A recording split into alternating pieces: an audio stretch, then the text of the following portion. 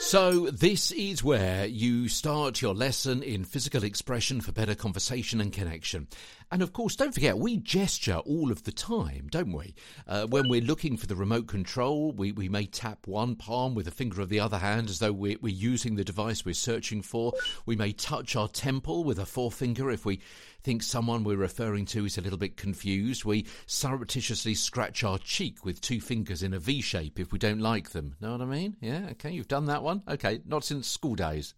Perhaps you haven't got the same kind of boss as I have. We try giving someone directions without gesturing, and you'll see literally what I mean.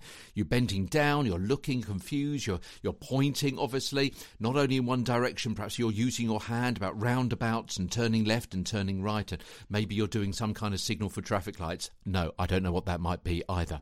But more seriously, body language gives away a lot of information about us and how we feel. On a chair, cross-legged and cross-armed makes you appear defensive. Standing on a stage with a wide stance and arms outstretched makes you look confident, perhaps to the point of messianic. And in the office or at a meeting, squinting and rubbing your chin gives a look of thoughtfulness and consideration. Raised eyebrows, wide eyes and a nod shows approval and encouragement. We do all of these things naturally, so if you're doing them naturally when you can't see people, surely it's natural to do them when you can't see people. Not always. Sometimes you've got to build that in to your whole presentation style.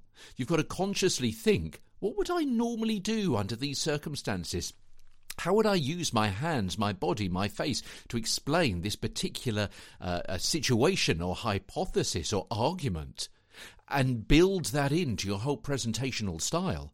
And that will help you get a better broadcast, podcast and voice over voice, as we'll find out tomorrow when we talk about adopting authentic gestures.